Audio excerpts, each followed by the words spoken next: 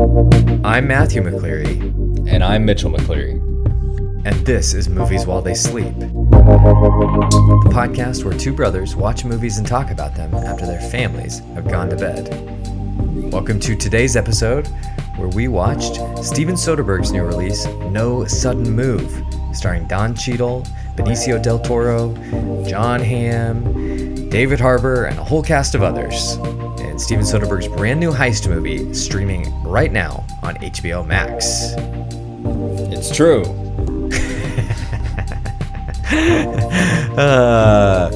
So make a sudden move. Get on over there and watch this thing. And listen to our conversation already in progress. Let's jump in, sleepyheads.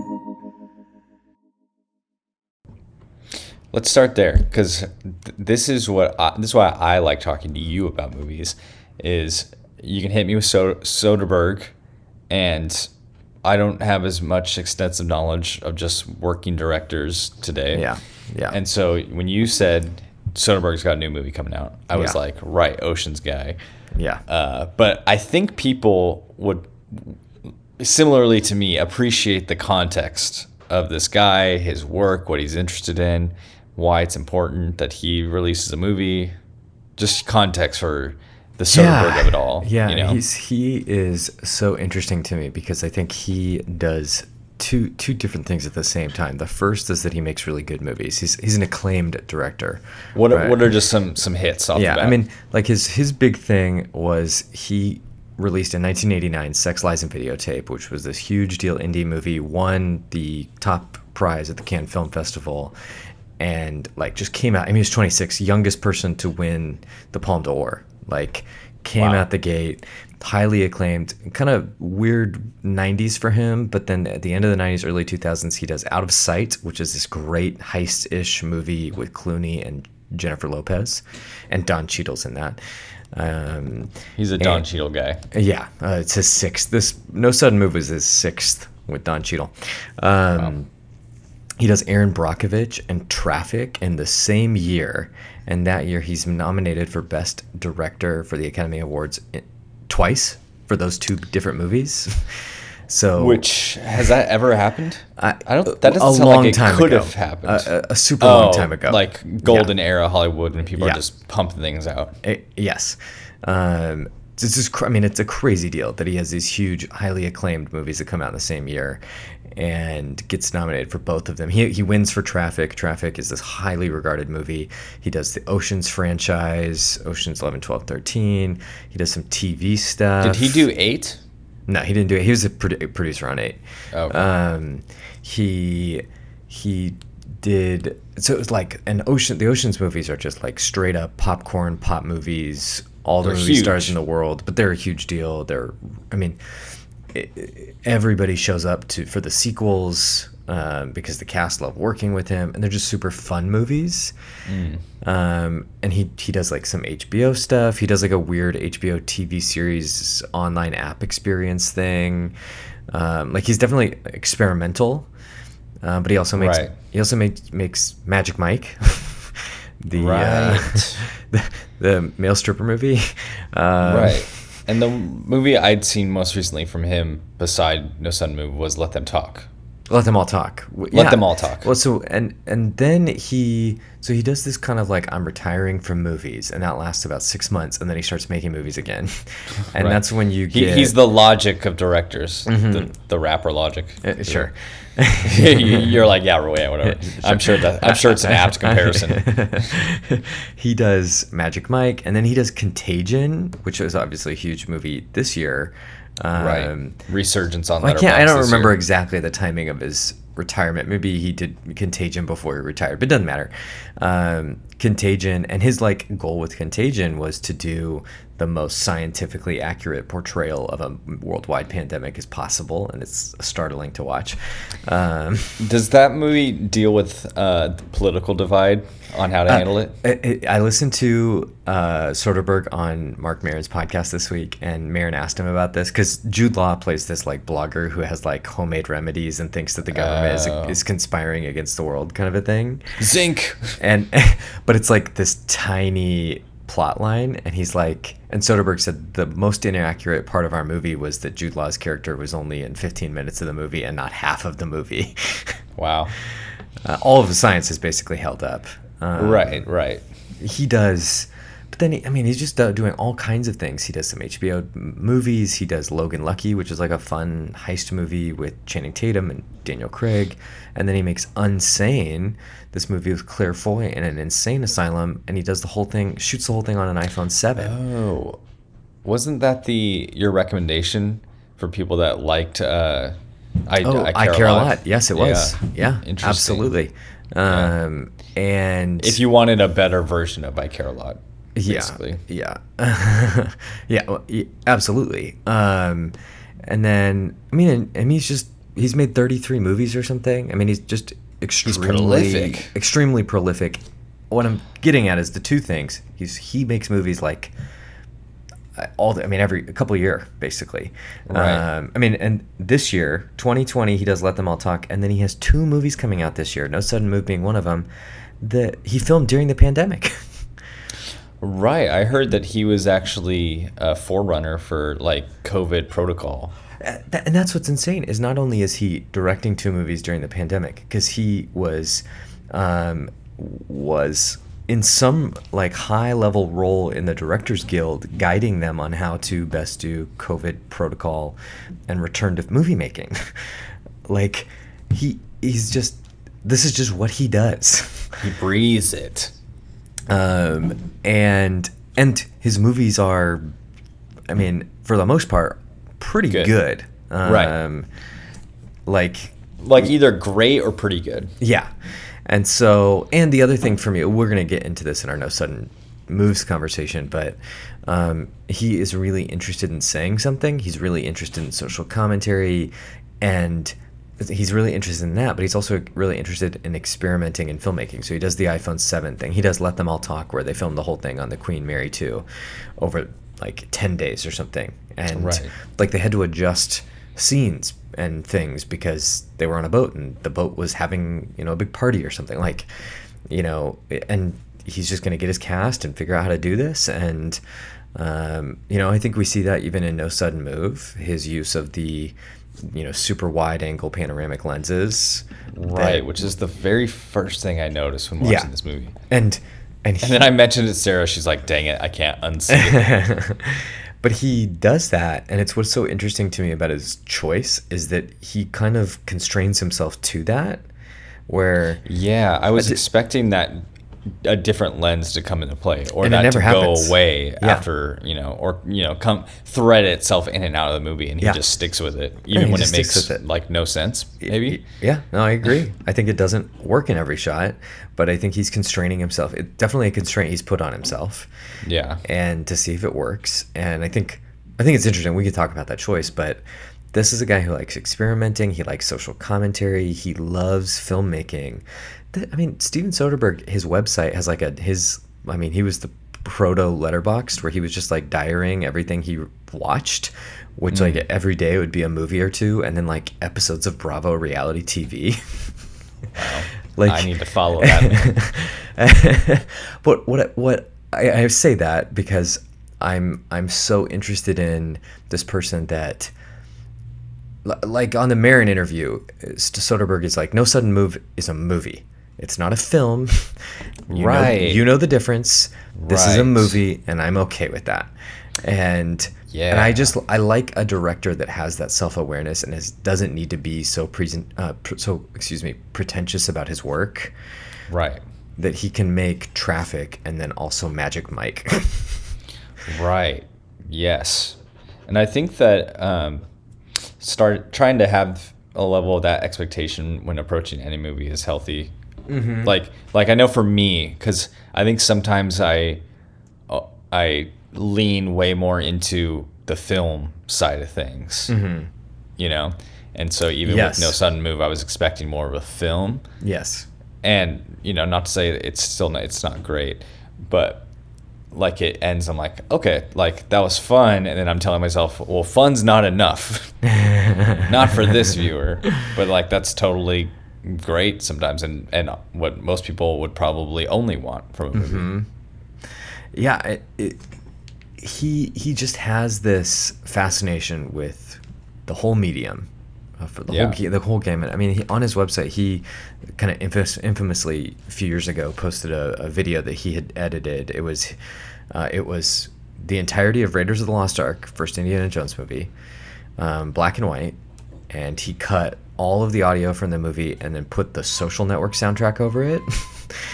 And his point was, you can watch this with no dialogue, no music, another movie soundtrack, and you'll never be lost. You'll know exactly what's happening, because that's how good Spielberg is at editing and telling this visual story. It's like, who has time to even like finish a screenplay? You know, who has time to do that? Just anybody. And then this guy's thought about this thing enough to where I'm just gonna go prove my hypothesis here. Yeah.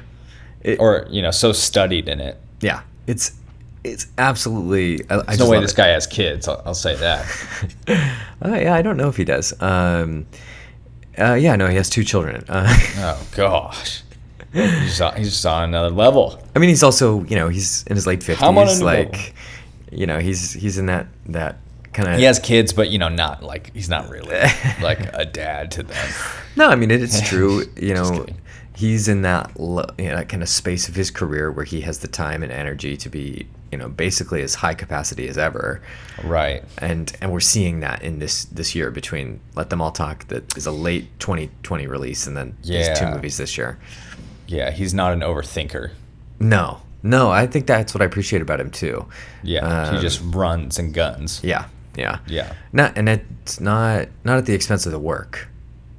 Totally, but like it's not like a to compare him to an actor. It's not like a Daniel Day where it's like one movie every 10 years.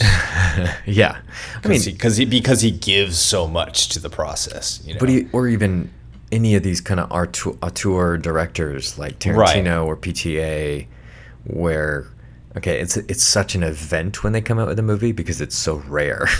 Right. And we just get to say every year, oh, here's the new Soderbergh. Right. And he just shotgun blasts work out to the world. Yeah. So sounds like I need to catch up on his early catalog. Yeah, I mean, I would recommend for listeners, go watch Out of Sight, the George Clooney J-Lo movie, because it's just so much fun. Mm-hmm. And it's really, really good. And it's kind of constantly unexpected in what it does. I love that movie. And then I don't know why you wouldn't have seen Ocean's 11, but it's a masterpiece of popcorn, Hollywood and its stars movie making. What did you see the 2 that were nominated for best? Or he was Traffic, Traffic and Erin Brockovich, yeah. So I watched Erin Brockovich for the first time this year, actually, and I was immediately struck by the same thing that I'm constantly struck by in Soderbergh movies: how well paced and how propulsive it is. Yeah, and even No Sudden Move, yes, which is fairly confusing in its rollout of information, but it's still like we're moving. Do you know what Erin Brockovich is about? I don't. So I'm assuming a man named Erin Brockovich. A woman named Erin Brockovich. God, I'm already wrong. Julia Roberts plays her. Julia Roberts won an Oscar for that. And it's based on a real woman, Erin Brockovich, who started working for a lawyer in California, and they kind of uncovered this scheme that PG&E was running, where they were polluting groundwater in this county. Oh, wow. And it was poisoning people and giving them cancer and all kinds of diseases, and they basically knew about it and they covered it up. And so it's kind of a process movie. It's like a legal process movie of I love those. It's really good, but it's not what you think of when you think of Ocean's 11 or a heist movie or something, but it's still so propulsive and so watchable. Vintage Julia Roberts. Yeah, she's amazing in it. Which Mystic Pizza, also vintage. Mm-hmm. I'm like, I feel like I've seen so few movies of hers, actually. But she's just so present. She's fantastic. Yeah, there's a reason. Like, she's a star for a reason. Got it. Yeah. So Aaron Brockovich, his best director, and then Traffic I saw years and years ago, and it's really good. It's really interesting because I think it feels a little more of its time. It feels a little more like year 2000 kind of thing. And he does some interesting things like, it's drug trafficking. So all the scenes in Mexico have like the Breaking Bad yellow filter on them. I was gonna say, I'm looking at the movie poster and it is ugly. It's a terrible poster. But he may have been the first one to come up with the idea that when we want to let people know we're in Mexico, let's make the filter orange and yellow. Which has become a meme now. Which has definitely become a meme, and it certainly wasn't at that time. But Traffic is another stacked cast. It's got Catherine The same Zeta-Jones, cast Don as Cheadle, No Sudden Move. yeah, Benicio del Toro, basically, and it's a really good movie, and it's very, very big on the social commentary because one of the key characters is like a senator or something, and you see how his rich daughter basically gets wrapped up in the drug trafficking, Right. and how from end to end this is an issue in American culture. And it seems like he's interested in ideas even in his more straight up entertainment movies. Yes, There's yeah. still some juice there. Yeah, because I think that's what I see in No Sudden Move. Yeah. To kind of He Trojan horses like some philosophy into it. I wanted to, we could start. Let's start with the very last shot of the movie. Spoilers. Which I loved. As it was happening, as the ending was unfolding, and we'll kind of talk a little bit more about the plot, but as it was happening, and I realized that Don Cheadle was going to get away alive, and he was going to get $5,000, and that was it for all of his trouble. And I was like, Which is what he was promised. Yeah. I thought to myself, the last shot is going to be him walking down the street with his wad of cash, just like the first shot of the movie was him walking up the street, like out of jail. I'm ready to get some money. Right. And that's what it was. But then you get this title card with this like very specific information about the major motor companies in America in the 60s, Right. in the 50s and 60s. And it's like, we were watching a movie about some historical social commentary event. Right. Because there's nothing up front that suggests this is real. No, and there's no, it's not like anyone's playing a real person. Yeah. Even like the great cameo, Matt Damon as this kind of... He plays Mr. Monopoly. Yeah, basically, Matt Damon shows up. He's not... I didn't know he was in it. I know, it was so fun. Matt Damon has become... I saw a Letterboxd review as Matt Damon jump scare. I was going to say, to continue the ongoing thread on this podcast of you never seeing Interstellar. Right. Matt Damon Oh, shows is he up. in? He's like on some faraway planet as a villain. Like they keep talking about this astronaut that they lost, and maybe he did my things gosh. intentionally or something. He was trying to ruin communication. It's a crossover movie with The Martian. The Martian, yeah. Matt Damon is this great like bad guy cameo, but he's like ostensibly the head of some major auto company, but he's not playing a real person. Nobody in this movie is. He seemed like the head of like all of the company, or no. What he was the guy that bets on the industry, not the company. Like, remember when he said that? Yes. Yeah, and so like to me it was just like, especially when he's laying out his speech about, you're playing a game that we've made up the rules for, and there's no winning for you because we made the rules. Yes. And you have to stick to the rules. Yes. And it's like, oh yeah, that's capitalism. Yes. Yeah, Yeah. and that's what the movie's about. The movie Right. is this fable about the way that capitalism just closes in on people. Right. and the system that is so broken, I mean, I don't know. I don't want to sound like I don't have that much to say personally on Let's these say issues. this: neither of us have the answer, Yeah, I don't know, but that doesn't mean you can't critique what's currently there. Yes, but in the system of the movie, I think the critique is, these two low-level heist guys get brought into this thing, and they, everyone around them is making these rules, and they are totally bound to the whims of everyone around them, and they have no power to navigate through it successfully, or on their own volition. Because as soon as they try to take things into their own hands, they can only get so far. Because Right. and it's this very, I think, No Sudden Move. So do you want to, I don't know if you want to describe any of the plot at this point.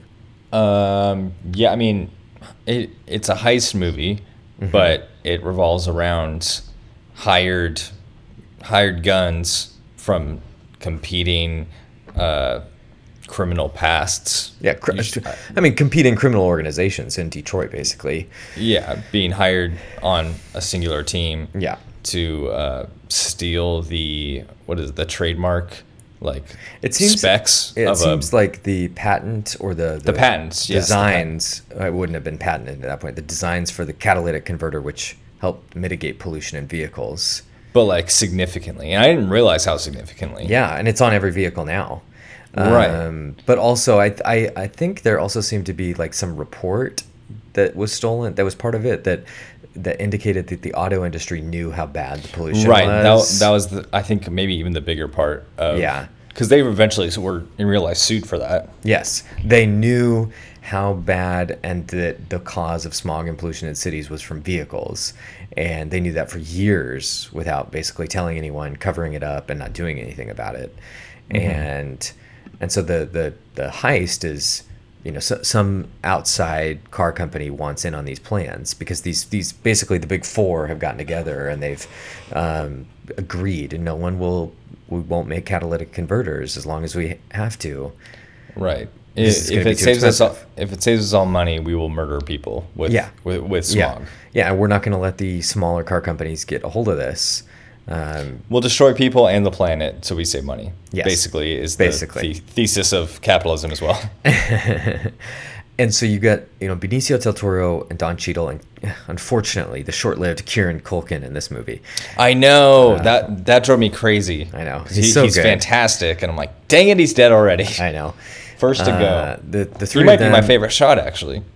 Oh, yeah. Okay, we'll get there. But we'll get there.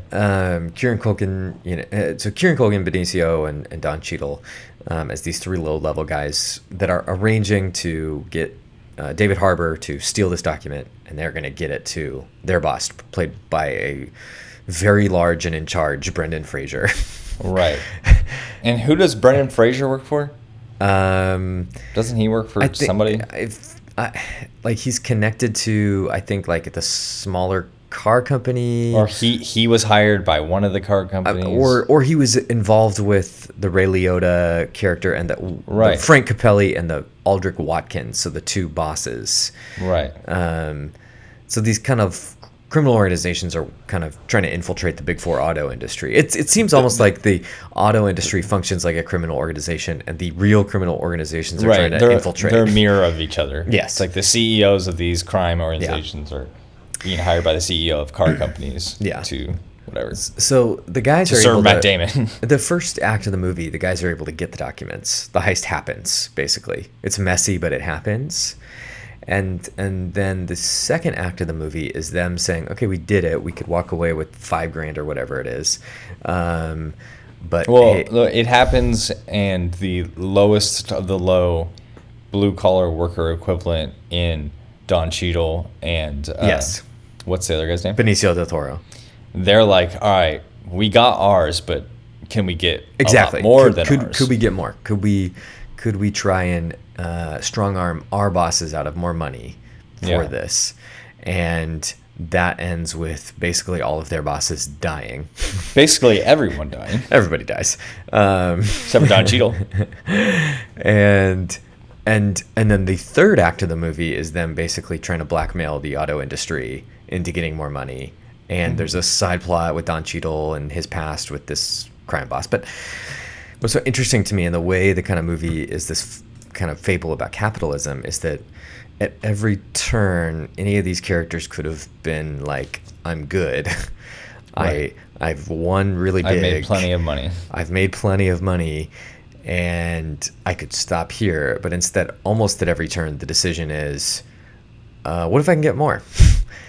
And you even see that with like John Hamm, who plays an FBI agent who's trying to solve these murders, and they've linked him to the mob. The FBI agent isn't even on the side of good or righteousness, because Right. he helps steal the money back that Matt Damon gave to the heist guys and gets it Right. back to the auto company, and he's Right. totally in their pocket.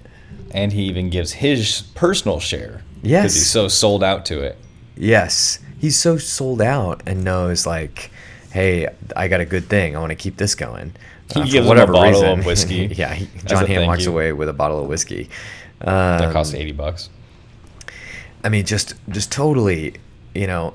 I mean, and it's in every structure too, right? Benicio del Toro's having an affair with his boss's wife. Julia Fox, Uncut Yeah. Gems fame. Yeah, she's so good here, and she double crosses Benicio to get all this money, and she thinks she gets away with it, and I Right. mean, it's like that's what the movie is, and that's what I enjoyed so much about the last half hour. For a second, you think it's going to be Don Cheadle and Del Toro becoming buddy-buddy because Yes. Del Toro's pretty racist towards Cheadle in Yeah. the beginning and Yeah. like throughout the movie. But you think like, oh, okay, their backs are against the wall. They're bonding over this. They're going to come together. Nope. No, no, they double cross each other. There's no coming together in this movie. No, and that's what I loved about the third act. I think the first act was it was the Super heist, fun. and it was Yeah. fun. As confusing as it was, I understood that there was a heist going on, Yeah. and it was Like confusing. you're watching it and you're saying to yourself, I'm going to realize like Yeah. this will become clear, unlike the sides of the screen the entire movie. This will come into clarity soon. Yeah, it is. That first act, you go with it. It's a heist. It's fun. It makes sense. The second act is some of it coming into clarity, and then a little bit more confusion. But at least you have like faces to names. You know, it's this Right. kind of middle act to get us where we need to go. And then the third act I thought was so much fun because every 90 seconds somebody is double crossing somebody else, Right. and You're like, we're running out of bodies here. and it did not slow down. Right. That to me, the confusion in the beginning of the movie was worth it because of the payoff at the end. Yeah. Yeah, it was definitely the community scene of the fake guns. It's like, and that's the lesson being taught. You remember this episode where No. they're trying to the dean is trying to Okay. play a trick on Jeff, and then Jeff realizes, so he plays a trick on the dean. And then they double cross, and then the policemen come in, and then the drama department. And there's like 20 layers of lesson teaching going on. It's the one-armed guy in Arrested Development too. They kidnapped George Oh, Senior yeah, yeah. and And take him to that's South why America. you and- don't- but he knows it the whole Yes. time. Yeah. That's a fun trope. Yeah, I mean, but it's a very like heist movie trope where, you know, It's not comical in this. It's No. But it's, you know, the end of Ocean's 11 where there's still a half an hour left and they've gotten away with it, but you don't really know what's happened. And it's then the explanation and you get to flash Yes. back and see, you know, it's the magic trick of a heist movie. yeah, it's a similar effect to the detective revealing the murderer. Yes. Yeah, like the You end just of Knives watch Out. him. Yeah. Yeah. So I to me, yeah, my overall impression of the movie was like, oh, this is really good. It's slick. It's got some style. It's not my favorite thing he's done. Mm-hmm. And the last 20 minutes happened, and I was like, oh, love it. Like, this Yeah, is it like really boosted it. solid, great movie. Yeah. Yeah. Yeah, the Matt Damon cameo and the explanation at the end kind of bumped it up in my Yeah. mind Yeah. from, oh, man. Stuff time is a carousel, isn't it? To quote John Hamm. It's like, yeah, we're just doing that today too, where it's impossible to Oh, yeah. protect people's health or the environment or, whatever. And including, and because in large part to like everyday people as well, of like, well, I got to get mine. Yeah. So I Yeah. will continue to make choices that I know probably are It's affecting people poorly. It's the cognitive dissonance of how we, yeah, I mean, it's I tweet down with capitalism from my iPhone. Yeah, but it's also the oh, I don't use plastic bags anymore to save the environment, but we don't do anything about like the corporations that are just, you know, clear cutting rainforests. It's like, well, they made the rules. Obviously, I can't change Yeah. the rules. I'm Yeah. a lowly player that's about to get got. Yeah, I mean the memes this week of the flaming hole in the ocean. I know, it's funny, all the subtweets that are like, but I started using paper straws. It's Yeah. like, those are funny, but also like, Ugh.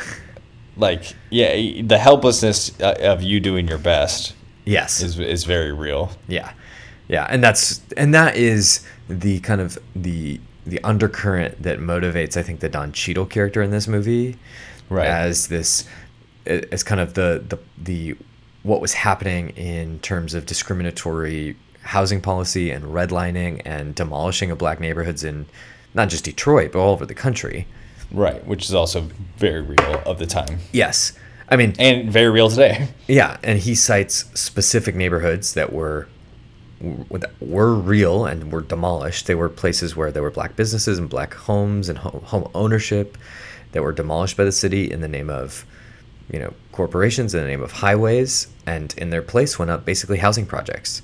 Right. And I mean, it reminds me of the beginning of season 3 of The Wire. Do you remember the opening scene of season 3 of The Wire? Mm-mm. It's the towers, the housing project towers in West Baltimore are demolished. And the mayor and the local government come out, and it is this sign of progress that we're getting rid of the housing project. It's a blight on our city because of the drug trafficking and blah blah blah. But all of the locals sitting around are like, well, this doesn't change anything.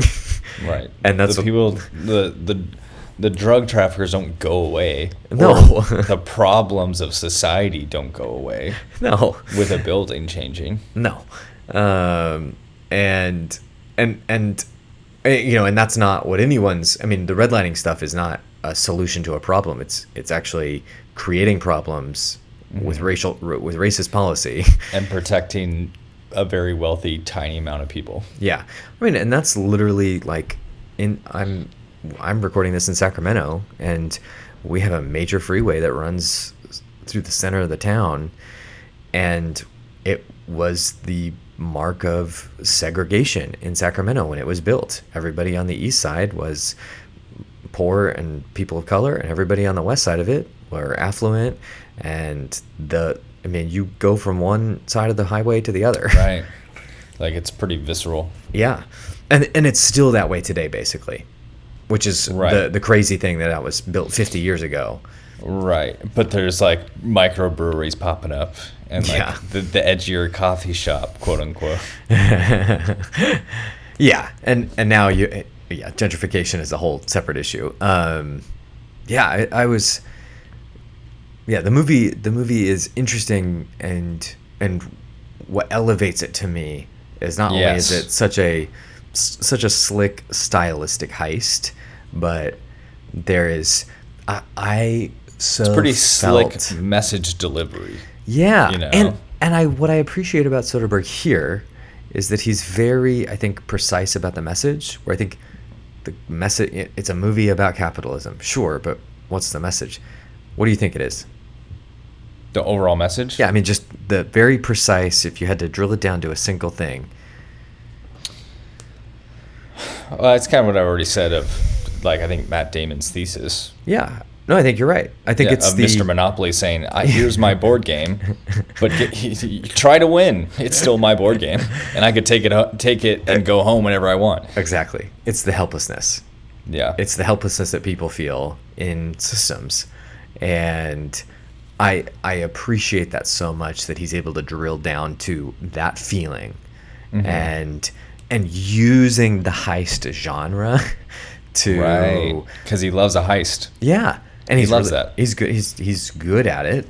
and like you said, it's always a magic trick, which, like, delivering a message without it being preachy or overt is a bit of a magic trick in movies. Yeah, absolutely, and I think it's such an interesting comparison to the like Logan Lucky or the Ocean's 11 heist reveal at the end of those movies, because there's so much joy at the end, because our main characters get away with something.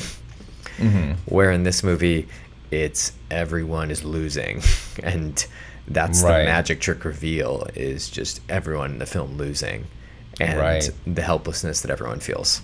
So what'd you think of the style of the movie? I think that the first half, the camera, the fisheye, worked better for me because it was so propulsive at first. And I felt like he was moving the camera a lot. And that fisheye makes, when any movement feels like it's moving more, because the edges are like all of a sudden, you know when you walk by like a funhouse mirror and it's like there's not a lot of change, and all of a sudden it changes a ton. Like that's what those sides are doing. Yeah. And so like he had a lot of interesting movements happening. And so I think it worked really well then, and I noticed it, but I was like having fun with it. But the middle act is a lot more just people talking. You know, and so it's a little bit more distracting. And I mean, it's always like the style's great. Like I don't have a lot to say about it versus it being spot on, it seems, for the time. Well, I'm when I say style, I'm talking mostly about his choices as a filmmaker and some of that. Right. Like, but even the way the middle part is shot, or how most of it is shot and presented and cut together. Yeah. Like the first half, I think it's lined up really well. No, I thought the choice of the kind of little wide lens was so interesting, and it worked for me. I was fine with it. Like, I think it's definitely distracting at first. And he even said in an interview I listened to with him, he said he was asked, what do you want the audience to feel? And he kind of laughed. He's like, I'm not going to tell you what to feel because of this. Like, feel what you feel. He said, one of my hopes is that you always remember you're watching a movie. Interesting. And I'm kind of fascinated by that answer from a director of, because I think we have gotten to a point in movie making where there's such a high value on realism or the appearance of realism, and often that is achieved with like criticism would be, it took me out of it. Yes. Yeah. Oh, this took me out of the movie. And that's often achieved either in kind of verite style, documentary style filmmaking, very, natural light kind of stuff, or just a lot of CGI. Because and to me, the CGI is more distracting, and it makes it look less real. Oh my God. Like, I saw a real quick tangent. I saw the Suicide Squad trailer today. Oh my gosh. It looks horrible. Like, I mean, again, that's not, those movies aren't my go-to, but it reminded me of Spy Kids. Oh yeah. Like Spy Kids 3D. And I was like, but this is for, like, Idris Elba is in this, Margot Robbie, like all the stars of our time are in these movies. And I'm literally getting Lava Girl and Shark Boy vibes. Like, it's just becoming comical to me, and it's frustrating. And it's like, and people are like, "Oh, this movie? No. This movie is gonna be it." And that's what I'm constantly interested in too, is the way that, like, we have comic books which are allowed to exist in this fantastical kind of thing, and then you adapt a comic book into a movie, and you have to make everything look quote unquote real. Like, well, Captain America wouldn't wear a suit like that. It would be muter colors, or it would be made out of this, or you give nods to the bat suit, or you give nods to these things, like, oh, or even like Peter Parker, but then it's like, why not? It's a comic book movie. Why not make it look crazy? But the idea is that it's like realistic or something, and I'm like, okay, whatever. And Soderbergh's like, no, it's a movie, and like all the touches on the 1955 of it all are all very accurate and great. So there's a world where he could really try to make you feel like you are watching something that took place in the 50s. Mank is a good example. Mank, like, for Fincher to go back and do it in black and white, and kind of this style of filmmaking that, the lighting, the soft black and white, trying to make it look and feel like it's of the 40s. And but everything's kind of off and weird, but like at no point in that movie do I forget that I'm watching a movie, and Fincher is fine with that because he starts scenes with like screenplay direction. Right. Like he uses devices. Yeah. And I think Soderbergh's device is the lenses, to distort his characters, distort his actors, and he uses it to good effect because, like you said, I think there has a propulsive element to it. Yeah. But then you also get these really interesting shots where 3 or 4 guys in a room together talking to each other, all about to double cross each other. One guy is like extended out, and you have them kind of trapped in this space of the frame, folding in on themselves, on each other, and there is a claustrophobia that happens with that lens. Yes. Which is ironic because when you put that camera outside, you actually get to see more of the world. Right. But it has a claustrophobic effect. It was inside. most distracting on inside shots, which is most of the movie. Yeah. Yes. Or like cars. Driving talking cars. Driving and talking cars, but I loved all of the big, beautiful shots of the cars from the 50s. Like means the cars getting coffee. Yep. But like it's a movie about the auto industry, and he just lingers on them, and they are so ever present. It's characters getting in and out of cars all the time. Cars that are poisoning themselves. Yeah. Yes. Cars that are poisoning us, and cars are the whole commodity behind the heist. Yeah. Yeah. But literally every person in the movie depends on them. Yeah, which I don't know where we're at in the timeline, but that could take to my favorite shot. Yeah, let's do. Do you have anything to say? Just wrapping it up. Yeah, just wrapping up our discussion. Definitely more Culkin. Definitely more Hamm. Yeah, I didn't realize it. What is John Hamm doing lately? This kind of stuff. I was gonna say like I'm hearing people say that this is kind of a joke at this point of him playing another FBI agent. Like another FBI agent who's like not to be trusted or whatever. But I guess I just haven't seen him other than Baby Driver. I can't remember the last thing I've seen him in. Yeah, he was in like a CIA Middle East terrorist movie, Beirut, a couple years ago. That like he was the star of. It was fine. Oh gosh, that was so long ago now.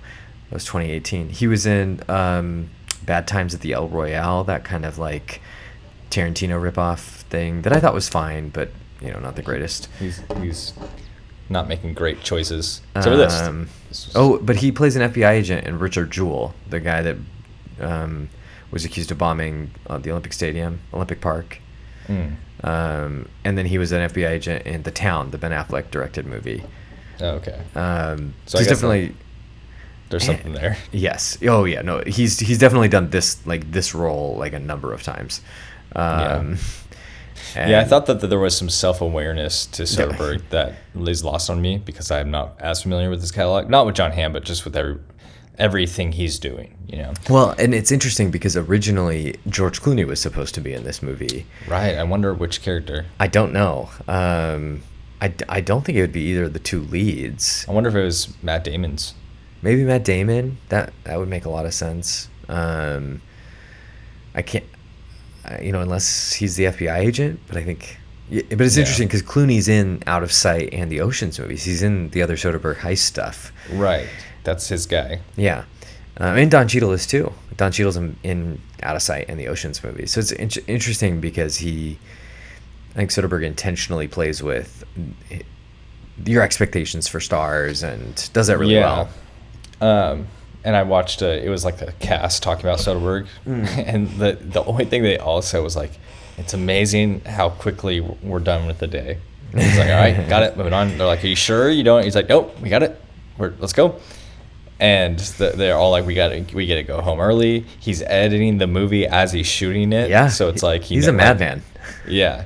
Like Culkin was saying that he got like an early viewing of it because it was edited basically at the same time. Yeah. And he's like, oh, I know exactly how this movie's going to go. Yeah. But it's funny with how prolific he is. It makes sense that even on set, it's like, we got the shot, moving on. Next.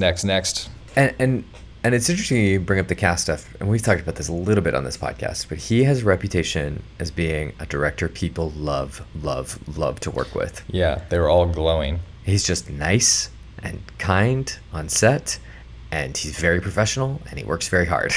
And you get to go home. And he's not the David Fincher type of, I'm going to destroy you and break you down after Right. 150 takes to get something I want. He's the anti-Fincher. Yeah. And his movies are good. Like, he's figured it out. It's so funny that there can be such vastly different styles, and it's not like the movies are so like, oh yeah, I can totally tell. I know. You know? Yeah. Are these directors like the Kubricks and the Finchers kind of just a bit of an ego trip? Yeah, of course Like, they are. now that you're a shell of yourself. I mean, it's like you hear them explain it. It's like, oh yeah, that makes sense. You got to break us down to get something real out of us, and it's like, Soderbergh says, nope. or just make a movie. I don't know. Yeah. But overall, like, great time at the movies. Yeah, great time at the movies. It's not in my Hall of Fame, but Yeah. I like a movie like this. I like a movie that's just a solid. It's a movie. Yeah, You it's know, a like movie. Seinfeld on an episode of Comedians in Cars, to bring it back. He's like, I love a dog like this, and it was like a small, like a little bit smaller than our dog, Border Collie. Yeah, And he's like, I love this. It's a doggy dog. And it's like kind of like just like what you think picture. of Yeah, when you think of a dog. this is like a movie. Yeah. Oh, Like totally. let them all talk remind me of that too. Yeah. Like, this is a movie. You know, Soderbergh does these just like it's not an event. movies made for grown-ups, but are not like explicit or anything. It's You just, gotta study the frame by frame. but also in terms of like violent content or sexual content, like it's just like it's a movie for grown-ups, not because like it's that inappropriate, but because like, you know, 14-year-olds are not interested in this. Yeah. And I liked it a lot. Good rec for a Friday night HBO Max. Yep. Move to segments. Yeah. Favorite shot, Mitchell. Segments. Okay. Until Andy writes us a song, that's what I'll do. I've got two. One is Culkin eating fries in the car with his mask on. God, that kid carries such a swagger He's so great. and attitude that even when his mask fit the worst out of all of them, which I thought was funny. It was like very low on his face. So his Can we eyes talk were- about the masks for a second? They look like COVID masks that They look someone like cut, COVID masks. that someone Yeah. cut eye holes out of. Like, Yeah, they're just wearing it up instead of over it's, the mouth. It's an amazing thing to see. Yeah, and they all fit them badly, Yes. but in different ways. Yeah. It was great. And so, yeah, just the wide shot, him with a fry, like not even eating, just holding it. And because he requested that they stop for fries, and they're holding this guy's, like, what's the actor's name? Benicio del Toro. No, Hopper from. David Harbour. Yeah. Yeah, is his name Hopper? I don't even know. But his family's being held hostage by this guy and his goons, and he's like, Yeah. "Can we stop for some food?" This is how much I don't care. So that was great. And then another one that just struck me was, I think it's the friend who, that, his name again, Stranger Things guy. David Harbour. What's his name in the? It's Matt. Yeah. Yeah. His wife and kids are staying at a neighbor's house. Mm-hmm. And he calls the neighbor, and she's like, I'm not letting you talk to them.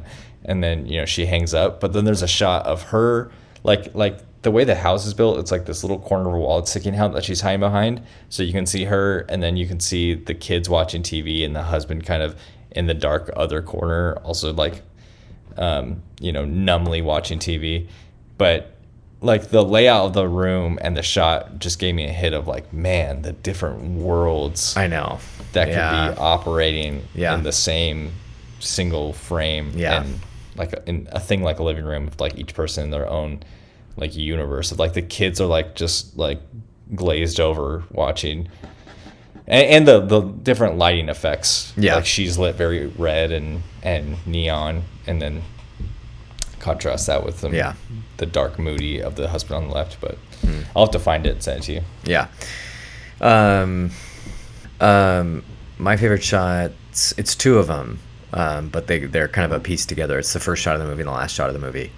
It's just it's Don Cheadle walking down the street, and within about 5 seconds of watching the movie, the title cards come on, and I'm like, yeah, I'm in good hands. So quickly. They moved quick. Yes. But I just love the symmetry and the circularity of the storytelling. Right, the sandwich of those shots. Yeah. And I said it earlier, like, the last shot's going to be him walking down the street, and I was right, but I wasn't disappointed that I was right because that felt right. Right. And he made me... How many times can we say right? Like back and forth. But he made me feel like the correct, meaningful ending to this is the circularity back to the beginning, and so he achieved it. He earned that really well. Echoes the message a little bit too. Like things never change. No. And in your letterbox, you talked about the Warner Brothers logo, the vintage one. Yes. I like that when I assumed there would be a bunch of studios rolling through, different, and it was like, nope, movie starting now. Yep. Go. Yes. It's like, I know. Actually, a very sudden move. Okay. Letterbox review, Mitchell. What'd you give this one? I give it 3.5. 3.5. Yeah, it's a solid movie. I would have given it if I could have given it a 3.75, I would have. It just didn't quite crack the 4 for me. Sure. I think I have to reserve that for some of his other movies. Sure. To me, I gave it 4 stars, and it really ticked up there the last 20 minutes. I was just so impressed by how well he stuck the landing for a movie that starts out in such a convoluted way. Did that last 20 minutes earn the last half star? Yeah, probably. And I'm just, I don't know. I'm like, it was great. I don't need any more from it. I'm judging this on what it wants to be, and it wants to be a fun movie, and it achieved that really well. So, good on it. There you go. Our last and final segment. What else have you been watching? All right, because I failed last week with this, I decided to start cramming a bunch of movies last couple days. But I have been watching more of the NBA playoffs, which are now in the finals. Yeah, who's in the finals? It is the Milwaukee Bucks and the Phoenix Suns. Oh man, the Hawks didn't sneak in there. Were you a Hawk guy? No, I just like the Hawks have been bad forever. Right. Well, the thing is, the Suns haven't been bad forever, but 2 seasons ago they were the worst team in the league. Oh, and wow. Basically, I love it. I love this finals. It because of the hope that 2 seasons from now the Kings could be in the finals. Okay, well, sure, but I love small market teams. Yes, sure. Showing what they can do, and none of these pile-on teams are in the finals. No. And I'm an old man, and I'm angry about these teams. Yeah. So anyway, NBA playoffs, and then I watched Ida. Yeah, how'd you like it? I thought it was fantastic. Great. I really want to see it. It's on Amazon Prime. It's on Amazon Prime with I think it might be IMDb. Oh, the IMDb TV thing. But it's on Canopy also. Oh, for free. Cool. No, sorry, not Amazon. It's on Tubi for free. Tubi, the tubes. Yeah. So that was really good, and it's really short too, which is much appreciated for a slow Russian movie. But it's actually not that slow. It had a really solid pace. Anytime you started to feel boom, switch it up. Yeah. So, and every shot is beautiful, put on your wall. You know? Yeah. So Ida was fantastic, and then I started His Girl Friday. Oh, I can't say enough good things about that movie. I can't. I was shocked that you had seen it. You're not shocked but it was just so random that you had seen it. Well, I that was on a syllabus in college for me, so I'd seen it in college. Oh, really? Oh yeah. Interesting. That's film history kind of stuff. Wow. I had never heard of it, and then it was on Quentin Tarantino's favorite movies list. No, yeah, it's a big it's an important kind of classic in terms of comedy and the way it puts the woman at the center of the frame, and yeah. Right. Yeah. I rated it 5 stars, and I've only seen the first half because I know it's that good to me already. Yeah. So there's that, and then I feel like I might have started one more movie that I'm not remembering now, but that's all I got. All right, I'll give you a couple of mine. I watched Death Proof after our Hell yeah. after our conversation about Once Upon a Time in Hollywood, and Am I wrong? that the last 20 minutes of that movie is It's insane. absolutely insane. That car sequence is extraordinary. What he pulls off, what Zoe Bell pulls off, it's crazy. Stupid how good that movie is. I know, and people may say the first part is slow, the first half is slow, I don't think so at all. but I so enjoy it, and also the end is so much more satisfying because we had to sit and watch something and Mike be such a creep for an hour. Well, we got endeared to characters, Yes. and then he wrecks them, literally. Yes. And then we're like, oh god, this guy's the worst, and he's doing it again. And now we get to bask in the glory of that final shot. It's amazing. Loved it. And I watched Dog Day Afternoon for the first time. Is that who is that? Al Pacino. Al Pacino. It's a bank heist. I get some cognac.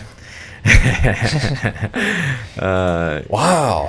I just watched Bill Hader's impression of him randomly on Instagram. If I see a cantaloupe on that table, I will lose my mind. Okay. Hooah! It was Al Pacino talking to his mate. Got some lights. So this is like right before the 1980s Al Pacino, where he really moves into what you are describing. This is like right before Scarface. This is like he really plays that voice up, right? Hooah! Yeah. Exactly. Yes, he really plays it up. It's a crazy thing he does the second half of his career, but Dog Day Afternoon, it's like much more restrained, and I was like really fascinated by it. It's like this great 1975 movie, and he's really good in it. It was solid. And then I watched In the Heights, which was a super solid musical, and a little too long, but I could tell by that. I could tell right away. I was like, there's too many people in this movie. It's got to be long. It is pretty long, but it was very good, and it made for a nice 4th of July viewing this weekend. Just kind of real like America immigrant story kind of stuff. That was really good. Lin-Manuel strikes again. Yeah. So speaking of, we will not be watching In the Heights for the podcast next week. What are we watching for the podcast next week, Mitchell? Oh boy, have we got a doozy for you all. Yes, we suspense. do. Okay. We will be watching Hulu's new movie, or Hulu Premium, whatever, Summer of Soul, a Questlove project or something. I think he's calling it a yawn. A Questlove yawn. Yeah, Questlove yawn. Which is a music documentary. Yes. It is a concert doc from what has at various points in history been called the Black Woodstock. It happened the same summer of Woodstock, but it was the Harlem Cultural Festival. It was a series of free concerts in the park in Harlem. With every great musician living on the planet at the time, basically. Insane. And basically they filmed it, and it was attended by 300,000 people. They filmed all these concerts, and the footage is astounding, and the quality of it is incredible. And the performance, it's like it opens with this Stevie Wonder performance, and Stevie Wonder's like 19 years old. He destroys the drums. Oh yeah.